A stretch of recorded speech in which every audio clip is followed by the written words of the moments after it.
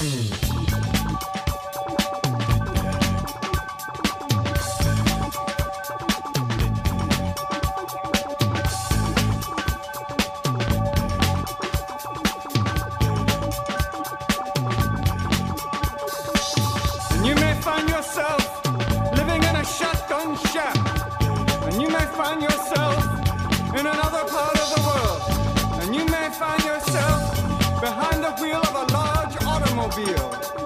you may find yourself in a beautiful house with a beautiful wife. And you may ask yourself, well, how did I get here? Letting the days go by, let the water hold me down. Letting the days go by, water flowing underground into the blue again. Hey, how's it going, everybody? This is Chris. Welcome to episode 17 of X-Lapsed. Today, we're going to be discussing X-Force, and hard to believe, but we're up to volume 6 of X-Force. Yeah, where did my life go? It feels like I've wasted my entire life. We're up to volume 6. Now, this is issue 1, of course, January 2020 cover date. The story is called Hunting Ground, written by Ben Percy. Art by Joshua Cassara, colors by Dean White. Letters VC's Joe Caramagna. Designs Tom Muller, head of X Hickman. Edits, Lauren Amaro, Chris Robinson, Darren Shan, Jordan D. White, and C.B. Sobolski. Whew. Didn't Crisis on Infinite Earths have like one editor? No, I probably shouldn't say anything because I know Marvel put like 4 editors on their one-page Harley Davidson ad strips back in the day. Cover price, $5. On sale November 6th, 2019. Now, before we get into this one, I was a little bit trepidatious going in. Simply because the writer involved, I don't know a whole lot about Ben Percy's work, other than the fact that he had a run on Teen Titans a few years ago that I very much did not enjoy. I was the writer for a website, Weird Science DC Comics. I would do the Teen Titans reviews for a couple of years, and they really weren't the best of times to be a Titans fan, but, you know, then again, outside of a very, very small period of time, it really is never a good time to be a Titans fan. But I'm hopeful, or I was hopeful. I've already read it, clearly, but I was hopeful going in that maybe Teen Titans was an aberration and not a complete indictment on how I might feel about his work. And we'll get into that as we go. Now, we open it up, and we're at a meeting of the Court of Owls. Well, okay, probably not the Court of Owls. But we are at a meeting of a secret society, and before they get down to business, they decide there's going to need to be a letting of blood to ensure that there are no mutants among them. Now, if anyone present is determined as having an X gene, they will be dealt with accordingly, probably by being killed. And so, a blade goes around the table while a larger fellow makes sure each member pricks their finger. We finally get to one person in particular who says something about how it took them a whole lot of luck to get here and suggests that it's going to take a whole lot more luck to get out. Now she stabs the big guy with the blade and starts wrecking masked goofs left and right, until the big guy recovers and powerbombs her through the table. This is, if the luck comment didn't tip you off, Domino. Before we move on, let's meet the cast of the issue. Beast, Wolverine, Black Tom Cassidy, Kitty Pryde, see, even the other books won't call her Kate. Jean Grey, Sage, Professor X, Healer, the Morlock, and Domino. From here, our requisite double-page spread of creds, then back to comics. We are on Krakoa, and Beast is collecting samples from a stream. He's suddenly attacked by a monstrous, beast. Looks like a mix between a boar, a bear, and a giant dog. Next thing we know, Wolverine leaps in, claws snicked and ready. Beast tells Logan not to kill the animal, and it runs away. This leads to a sort of forced discussion about how there'll always be predators even in paradise. Wolverine comments that Krakoa might be making everyone feel a little too safe, which, in turn, is making them a little too soft. Now that's what we in the biz call foreshadowing. From here, an info page, the security features of Krakoa. The vital information we glean here is that Black Tom Cassidy is the host in charge of the security functions, and he's in communication with plant intelligence both on land and at sea to make sure nothing out of the ordinary happens. Speaking of Black Tom, he's chatting up some plant intelligence and Jean Grey via telepathy as we speak. He's learning that there's a bit of a disturbance, perhaps signaling the arrival of something that doesn't belong here. He rushes to the beach, where we find some rather nervous Krakoans pointing at an approaching boat. They have the understanding that the only way people can come or go to the island is via the gateways, so when they see a ship, they're rightfully nervous. Black Tom informs them that the rules don't apply to Kitty Pryde and the Marauders. See, Black Tom ain't going to call her Kate either, so I feel a little bit better. Jean tells Tom that there's something on board Kitty's ship, something that's full of pain.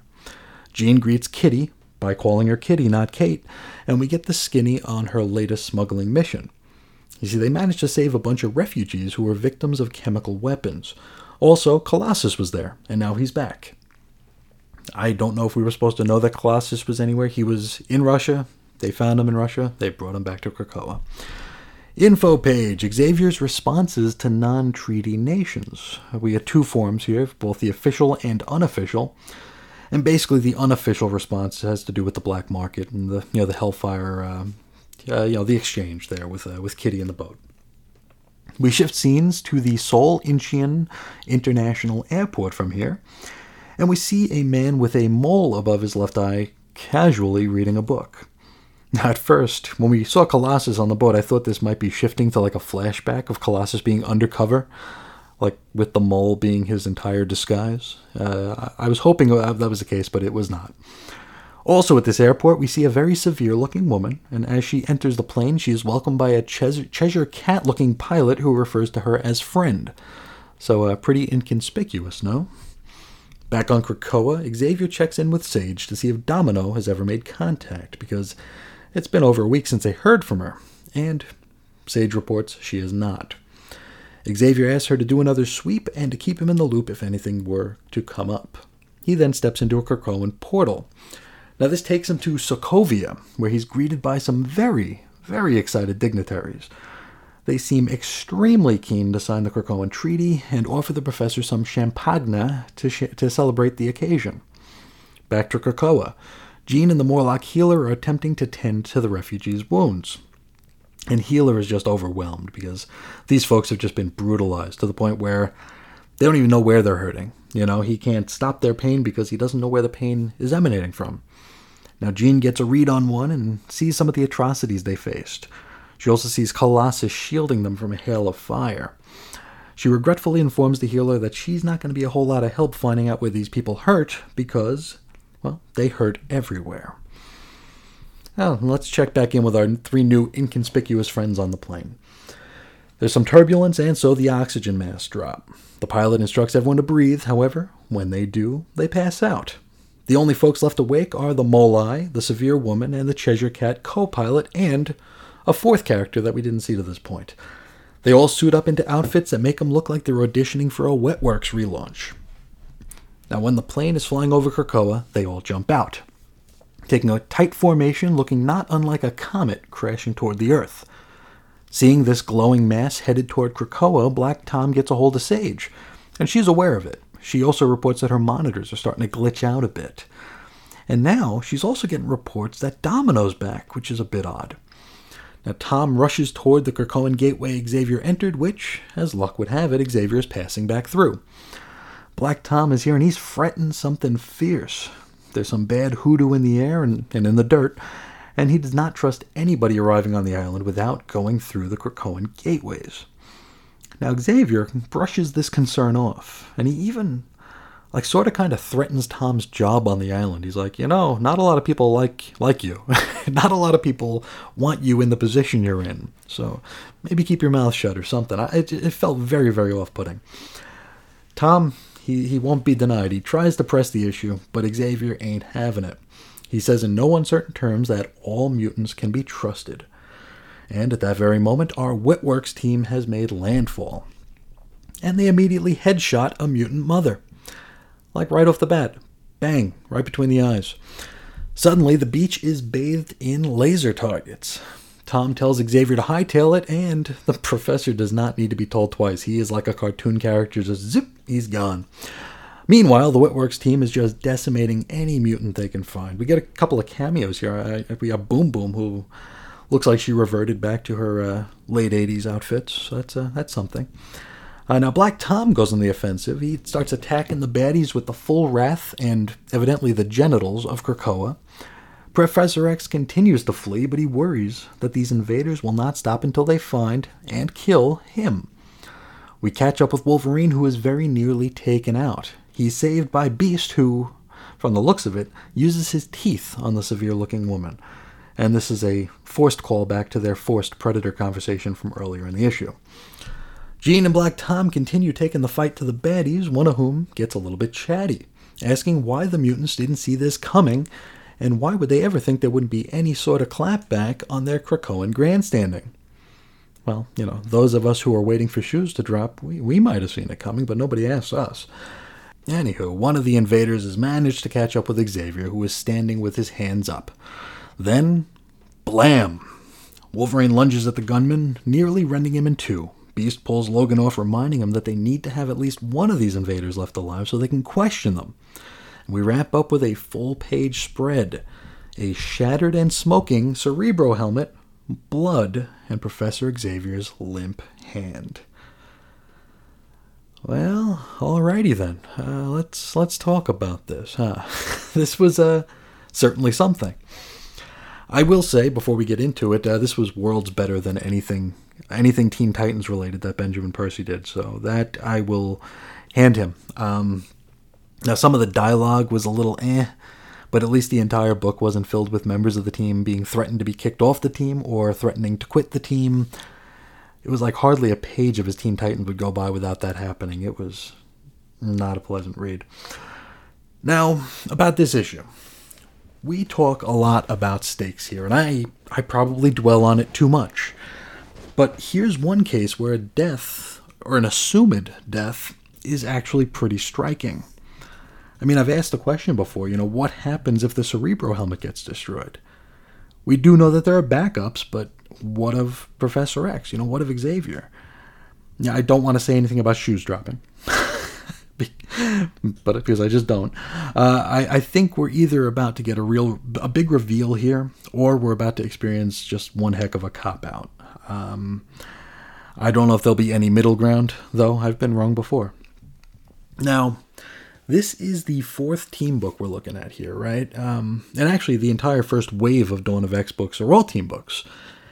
And it's no fault of this issue in particular, but I feel like for some of them, we're not actually getting teams. The X-Men book, and here in X-Force. Who is X-Force? Is there actually an X-Force, or is this just another way to put another book out?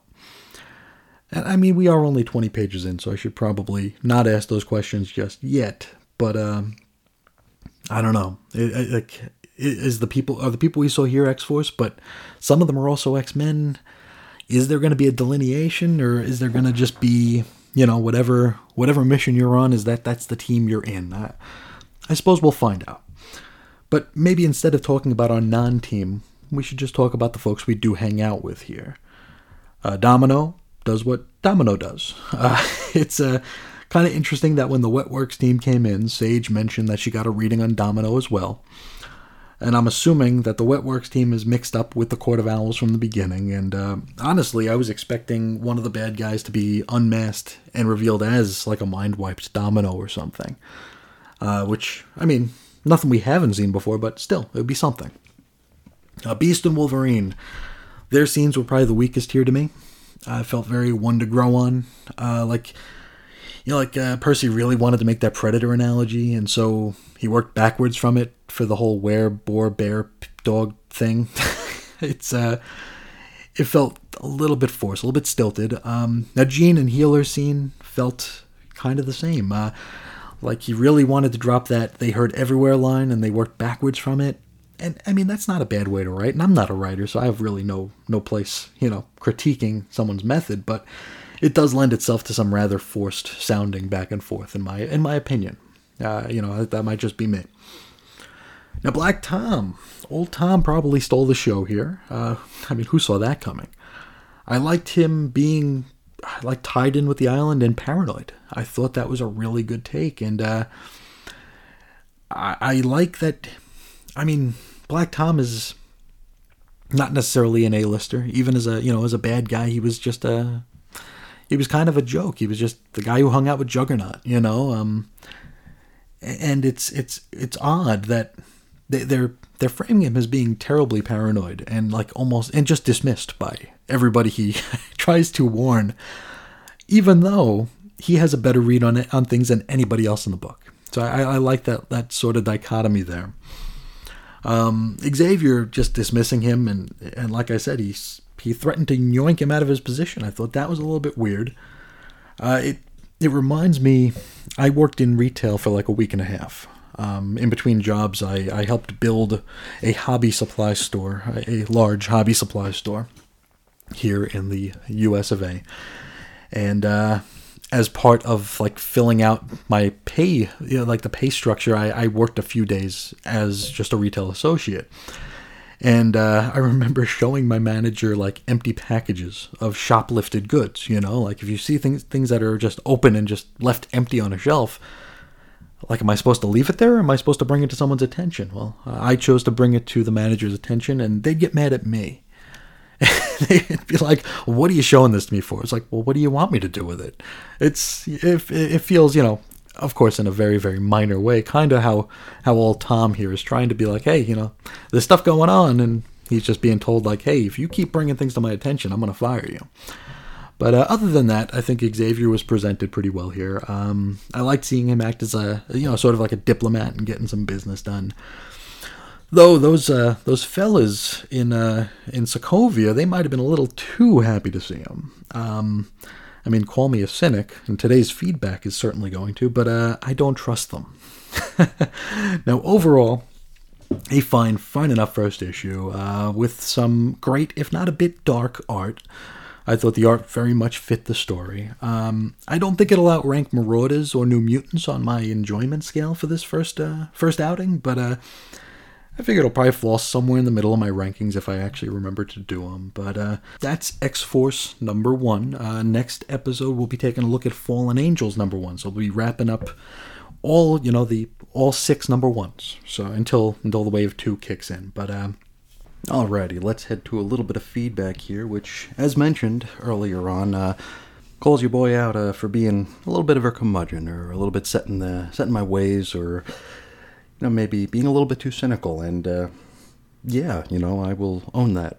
I will completely own that. I am definitely set in my ways as to what I think an X book ought to look like, and it's sometimes hard for me to reconcile that with what's going on today. I am trying. Here. Baby steps. This is a brave new world for me, and I'm working at it. But let's get to the first piece here from Spreading Chaos Across Comic Land at Chaos and Comics on Twitter. He says here, I'm listening to your Powers of X podcast number 6. Moira's 10th life is the 616 universe. And he links me to a CBR article, which I broke one of my main rules of comics fandom, and I actually clicked on it, because I usually will do whatever I can to avoid a CBR article.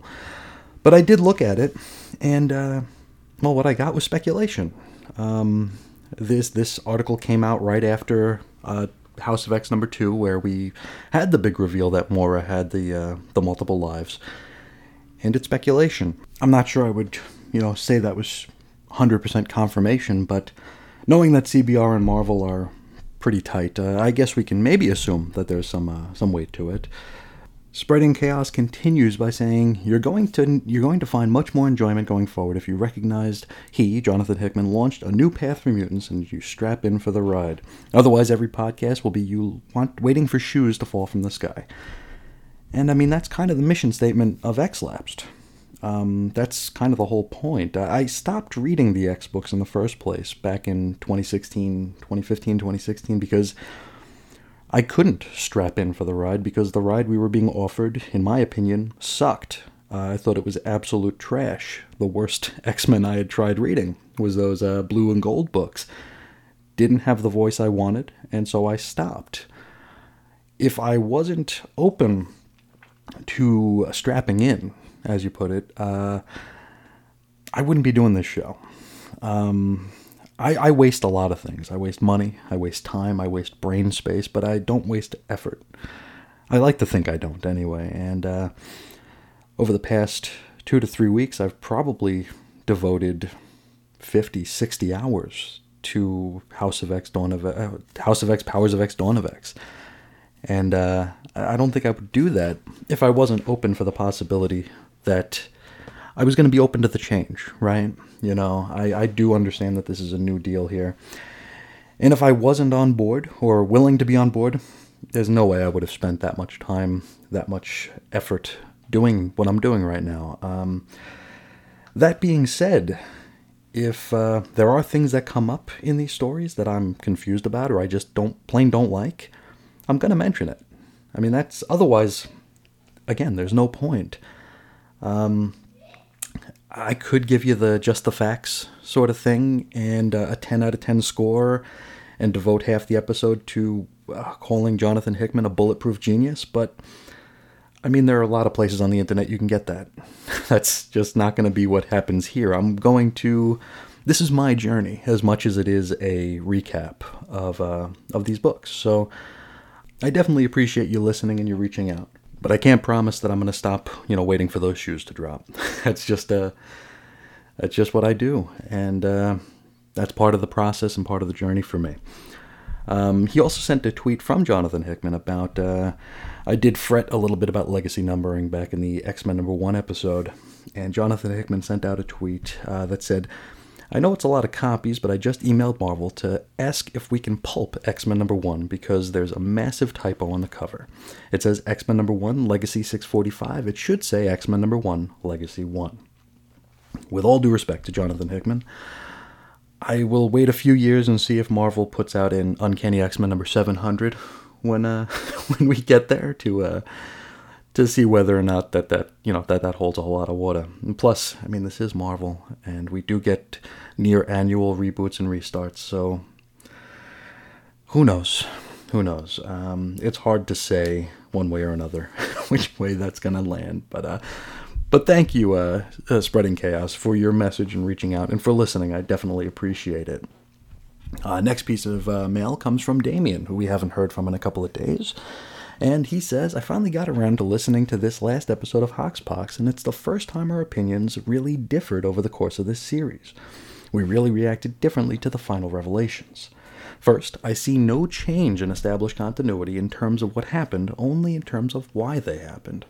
Everything is the same, but they added an extra behind-the-scenes manipulator. I love the fact that they're bending over backwards to incorporate everything, even the stuff most fans would happily ignore, like the Leprechauns at Cassidy Keep, Nightcrawler's dad's nonsense, AVX, Deadly Genesis. There is no reboot. There is a backdoor set up to create a reboot later, i.e. when Moira dies, but none as of yet. And, I hope that's the case. I really do hope that's the case. But again, I don't know that it's been said. Then again, I haven't read much further, so I am hopeful that that's the way it is. I'm hopeful that everything happened exactly the way we read it. But I also know that I'm not alone in thinking that things have been pulled out. A lot of the reactions that I've heard, folks are saying this is a full-blown reboot, or perhaps everything we saw did happen, but maybe not in the same Moira life cycle. So I feel okay that I'm not alone in that, but I'm also definitely open to the possibility that this is, as Spreading Chaos said earlier, that this is the 616. I would hope that's the case, but perhaps my cynicism comes from what Damien's about to suggest here. He says, your reaction reminds me of someone who is unable to create a relationship because their last partner cheated on them. They're always waiting to have their trust abused again. And, yeah, kinda. I know comics aren't, they shouldn't be a big deal in people's lives. It's an escapist hobby, It shouldn't be something that we invest this much effort and energy into worrying about, but yeah, I am always waiting for the rug to be yanked from under me. I feel like the industry now it's about the short term more than ever. It's all about, licking your finger, putting it in the sky and seeing which way the wind's blowing to dictate and inform what's going to come. I mean, going back to, One of the biggies, the New 52. A year before the New 52, we were told there's a brand new direction called Brightest Day, and you're going to want to read everything in Brightest Day because, and I mean, this is me falling for, a sales ploy here, pure and simple, but, we were told that this was going to lead somewhere. We were given these promises, and maybe not in so many words, but we were told that, this is where you get on, and this is where we're going, and then all of a sudden, the rug was yanked out from under us. I worry about that kind of thing because it just happens so damn often these days. We are doing short-term gains here. We're canceling titles. We're relaunching titles. We're sometimes doing 2 number ones in a single month. It's just a disaster when it comes to having comfort, with what we have here. And it's funny that, and I've mentioned this before, but one of the biggest criticisms levied at comics fandom is that we're so hesitant to change. We're so reluctant to change. We're so uninviting of change. But, I mean, I've been reading these things for 30 years, and I can't think of a period of time that we weren't in a constant flux, where everything wasn't constantly changing. It's just, weird. And yeah, your point is very well taken here. I am always waiting for the rug to be yanked out, or, as I put it so often, I'm waiting for shoes to drop that are just going to totally blow my mind here. Back to Damien's message. He says, I was with you in hating the year 1000 stuff, but got something different out of its ending. I was pleased to see Moira's lives as resetting the same universe rather than starting an alternate reality. It means that there's a higher threat level. If she dies, the real world ends. It also means people cannot travel between Moira's lives. That's a very interesting premise I hadn't yet considered. And I do like what you said there about people not traveling between lives, because I feel like that's something that could be used and abused. We have reality-bending mutants, so I'm not totally convinced that won't happen. I mean, we do have Proteus. We do have all sorts of things that could happen. I mean, we have time travelers, so we could go back and we can move, Moira's trajectory. So there is always that back door. But I do like raising the stakes here. If Moira dies for the last time, does that mean the world ends? Does that mean the 616 is no more? Unfortunately for me, that just raises even more questions and more cynicism and more worry, because it's now something I'm not going to be able to unsee, right? And that's kind of what gave me my initial sort of knee-jerk preconception of Jonathan Hickman's writing. I feel like this is a well he goes to pretty often. During his Fantastic Four run, we kept hearing about universes being reborn, and this was like right after the New 52, right? So that was kind of in the air at the time, and I don't know if that was like a meta-commentary on it, or maybe just something to scare the straights, scare people like me who are so set in their ways as to what continuity is and the value of continuity. I don't know if that was just like a tip of the hat to us as a, maybe you have something to worry about. But I mean, that's what kept me from fully enjoying the Fantastic Four run, because I was worried every time. It's like, okay, we're getting closer to something being, a universe being reborn, and is that going to be the end of Marvel as we know it? And then go on to his Avengers run, where for the better part of a year, every issue of Avengers, New Avengers, Secret, all the different Avengerses had a countdown on top of it, a banner counting down how many more months were left until the end. And that, as much as it shouldn't, as much as I should have been able to strap in and enjoy the ride, that was always in the back of my head. It's like, well, am I really going to invest in these last 7 or 8 months if this is all going away? Is this my time to leave? It just made it difficult for me to get on board, because we have no guarantees. And Marvel especially seems a little bit too pleased with themselves when they come to these sort of crossroads where, maybe we'll restart everything, maybe we won't, maybe we'll reboot, maybe we won't. It seems like all of the news items, like at our vaunted CBR, will be more predicated on discussing the outrage rather than the actual organic story of it. So I wonder, like, are we leading up to a time? And of course, this is all speculation. We have no confirmation of this. It's just me being a worrywart. If Mora dies for the final time, does that mean the following month we get 52 new number ones? Is this, the new take on the Marvel Universe? I mean, it certainly is. As you put it, it is a backdoor, I wonder, and I hope not, but you never know. Back to Damien's message, he says, I think they were implying that the Phalanx was outside of time and space, so them having knowledge of Mora and her abilities would enable them to more fully absorb the entire universe. Her dying allows the universe to rise up and destroy the Phalanx because she can keep trying different strategies to stop them. The librarian was wrong, as evidenced by his getting himself killed by Wolverine. That's a very... I always say that I miss the forest for the trees, or however you say that statement here, so I do look for things where maybe they're not, and I just miss the things that are plainly in front of my nose. On that note, Damien says, I also think you're overthinking the Mora diaries. Magneto has been shown as joining the plan on the island, placing it post-Uncanny number 150. I expect the loss of Magneto refers to his return to villainy circa X-Men number 1. That's X-Men Volume 2, number 1 from 1991. I'm not surprised that he left the plan, as this story says that Mora genetically altered Magneto, and it's true.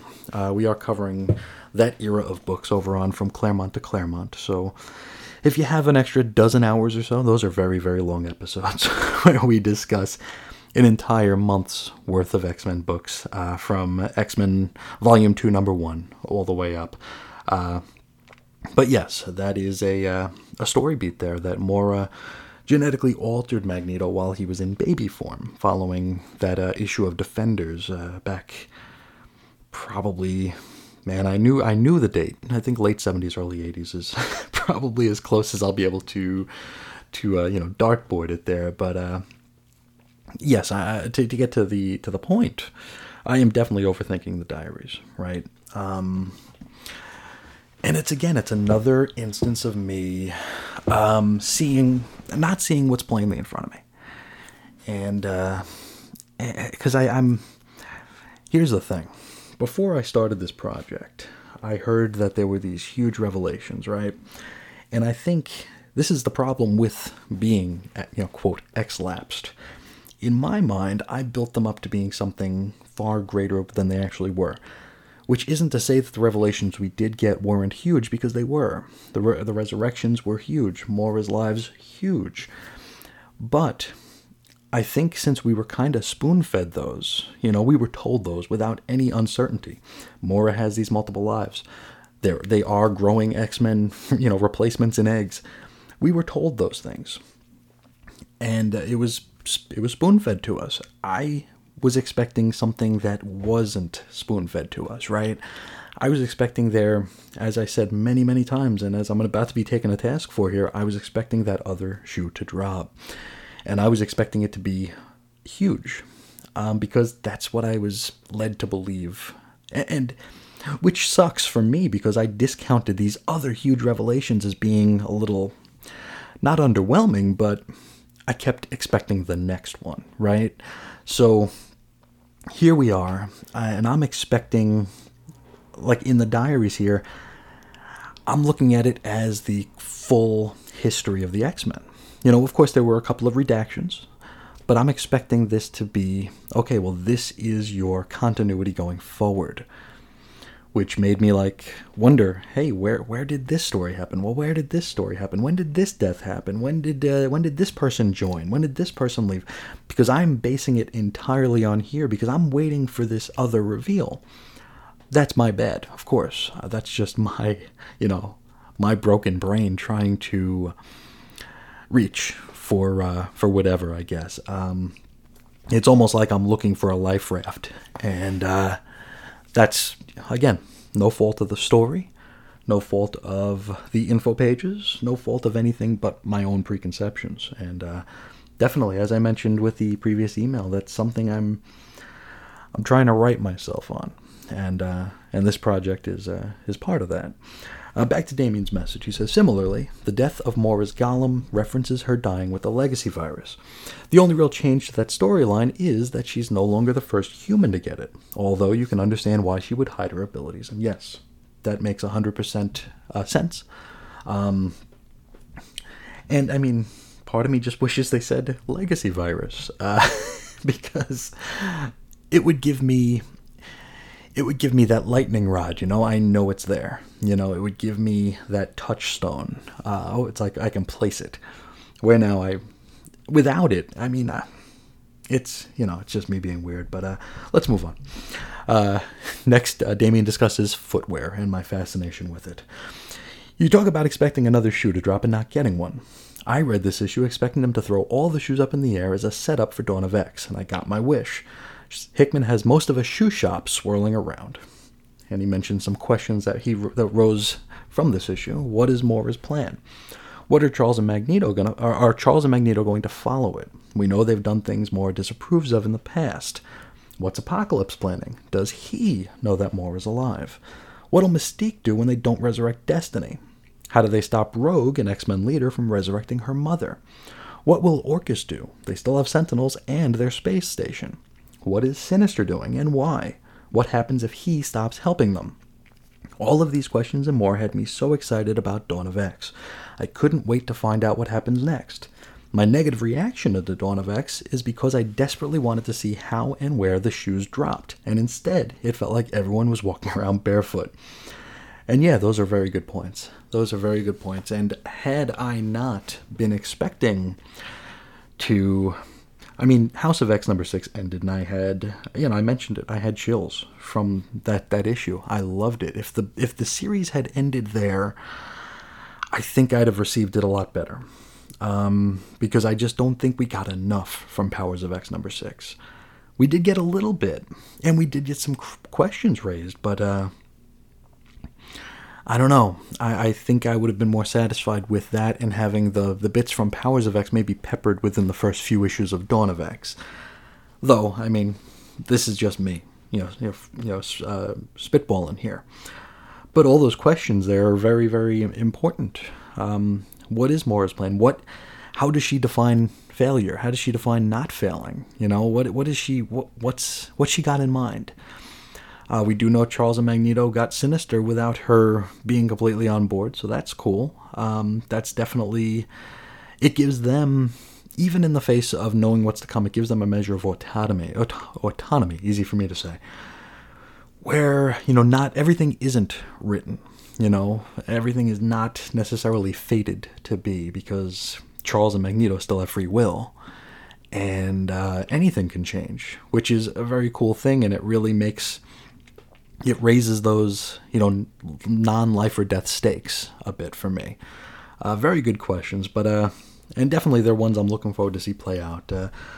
Though I still don't care about Orchis, I really don't. But we'll take the less interesting with the more interesting, I suppose. Back to Damien's message here. He says, I think I've overstretched the shoe analogy. I felt like all the major storylines were being paused to be picked up later. I bought X-Men up to issue number 9, and there was one issue 6, that felt like a genuine contribution to the central premise. I'm not saying there's nothing of value in the other issues. I enjoyed some of the soapy stuff and liked what they did with Brew, but I'm not getting enough of the story to warrant the cost. I can read everything on Marvel Unlimited in 6 months, or pick them up in the clearance box a year or so later. And from that description, I'm unfortunately getting some DC Rebirth vibes from that. Similarly, if folks are familiar with DC Rebirth, and I'm assuming a lot of folks are, Jeff Johns, he tossed all the shoes in the air in Rebirth number 1. We were getting these glimpses of... There were just so many threads, We saw Saturn Girl. We saw some references to the Justice Society. Of course, the Comedian's Button, the multiple Jokers, Unfortunately, those shoes must have been like rocket shoes, because damn near none of them ever actually made landfall until they had to kind of like reverse, take them apart and put them back together in different ways, and pretty much dismiss a lot of what Johns put in there because he took so damn long to follow up on it. We saw Doomsday Clock, a year-long story, take like 3 years to come out. And by the end of it, DC couldn't stop treading water, so they had to move on and rendered a lot of it out of continuity anyway. So that was one of those books that, as soon as it finished, it was already obsolete. And that kind of sucks, especially for a story that is supposed to be like the drink stirring straw, right? But that's kind of what I'm getting from the description here of Dawn of X. I hope that isn't the point, but I have no reason to doubt Damien's words here for sure. So this might be a tough road to hoe for a little bit. We are coming up to X of Swords pretty quick, so maybe we'll get some more answers then. Maybe the revelations from X of Swords will retroactively make some of the events that happened in the earlier issues of Dawn of X might mean something more than they do at face value. I suppose we'll find out as we go, right? Now back to Damien's message. He says, the other issue is the art. R.B. Silva, Marty Gracia, and particularly Pepe Larraz were spectacular. As you said, their work was impeccable. The art on Dawn of X was not as good. Apart from Rod Reis on New Mutants, who was alternating with other X-Men Gold artists, and Marcus Toe on Excalibur, the art has not really worked. Lionel Yu is a great artist, but for some reason they've put a lot of comedy into X-Men, which he cannot deliver. You'll notice my pick a favorite X-Men issue, that was issue 6, was drawn by Mahmoud Asrar. He would be a much better pick. And, I did talk about my appreciation for Rod Reis during the New Mutants episode. It's just wonderful, ridiculously amazing stuff there. I did flip through Fallen Angels #1, and Simon Kudransky's work is also very good. It's different for sure. It's darker, but I like it.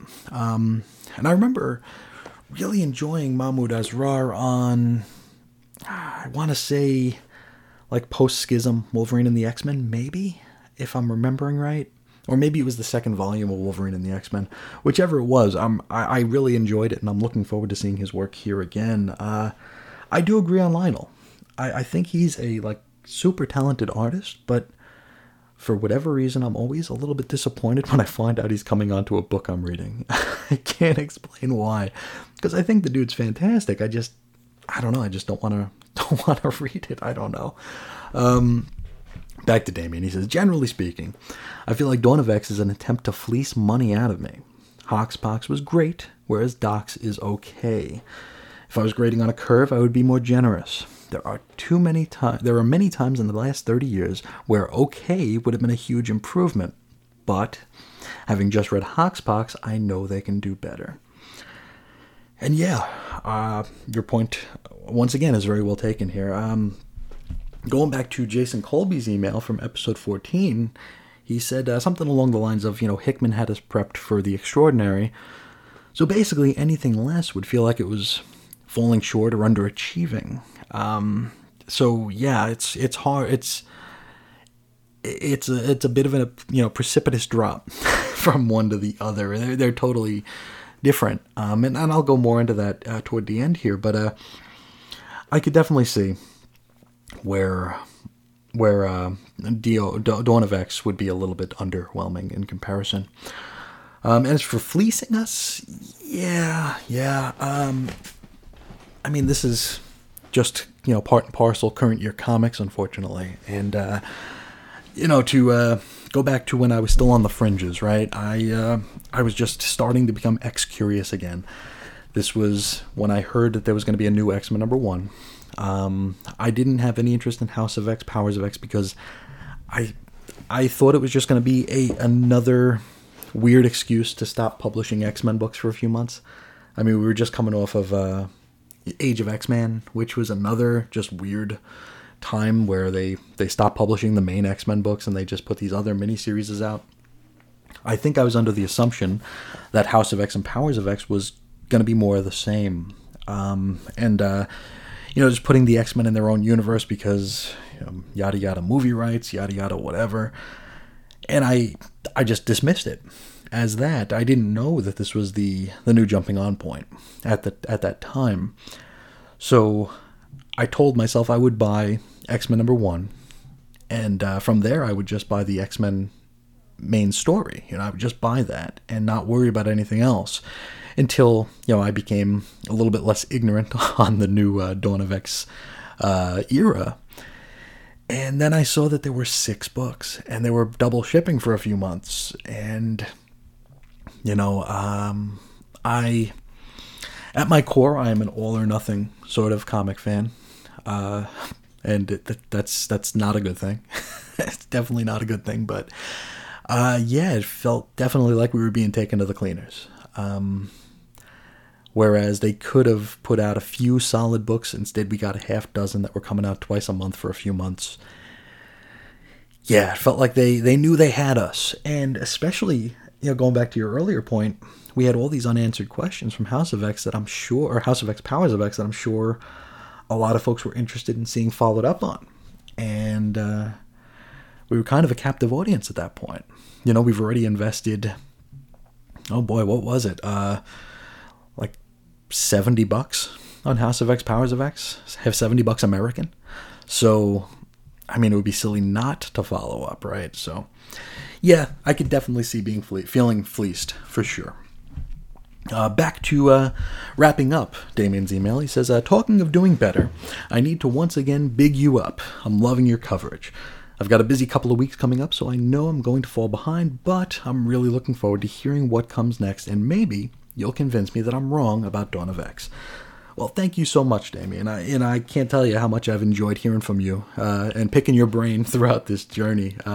It's been most appreciated. Some of the funnest parts of putting this together has been the feedback, and I've always enjoyed your messages. They've been wonderful. And I do hope that you will pop in from time to time during the Dawn of X here. And this goes out to everybody. I totally understand that Dawn of X is like a different animal than the opening salvo of House of X, Powers of X. And as such, there's probably going to be far less urgency in following along, at least in real time. And I'm sure listenership will take a dip. Much like the sales of the comics themselves, right? A number 1 is always going to sell more than a number 13, unless something major happens. So I'm expecting there to be a bit less urgency, a bit less engagement going forward here. I always try to talk myself up as building a resource. That's one of the things that keeps me sane-ish. So these will be here for you whenever you do find the time, and I hope you do. And I hope you do continue to share your wonderful point of view here, because I've really, really appreciated it, and I feel like I've learned so much from your point of view, because as mentioned, we do view these things through our own prisms, and some of us, i.e. me, miss the things that are plainly in front of my nose, trying to look at what symbols may or may not be there. So thank you, Damien. Thank you, Spreading Chaos, for reaching out. Thank you, everyone, for reaching out and following along. It really does this soul good. But I think that's where I'll let you all go today. I'll let you get on with your day here. Next episode, we will be looking at Fallen Angels. We'll be wrapping up the number 1s, the Dawn of X number 1s for the first wave. We'll be wrapping those up, and maybe if I remember, we'll rank them. Not that that's a huge selling point for listening, but we'll see which ones I like best and which one I like the least. So we'll go from there. If anybody would like to reach out, you could do so at Ace Comics on Twitter or at weirdcomicshistory@gmail.com. You could also check in at the blog over at chrisisoninfiniteearths.com. There's also the XLapsed subdomain at xlapsed.chrisisoninfiniteearths.com, which I link to in the show notes, where you can find all the shows in order. So if you did miss some, if you're just discovering the show and you want to go back to the beginning, that might be an easy way to do it.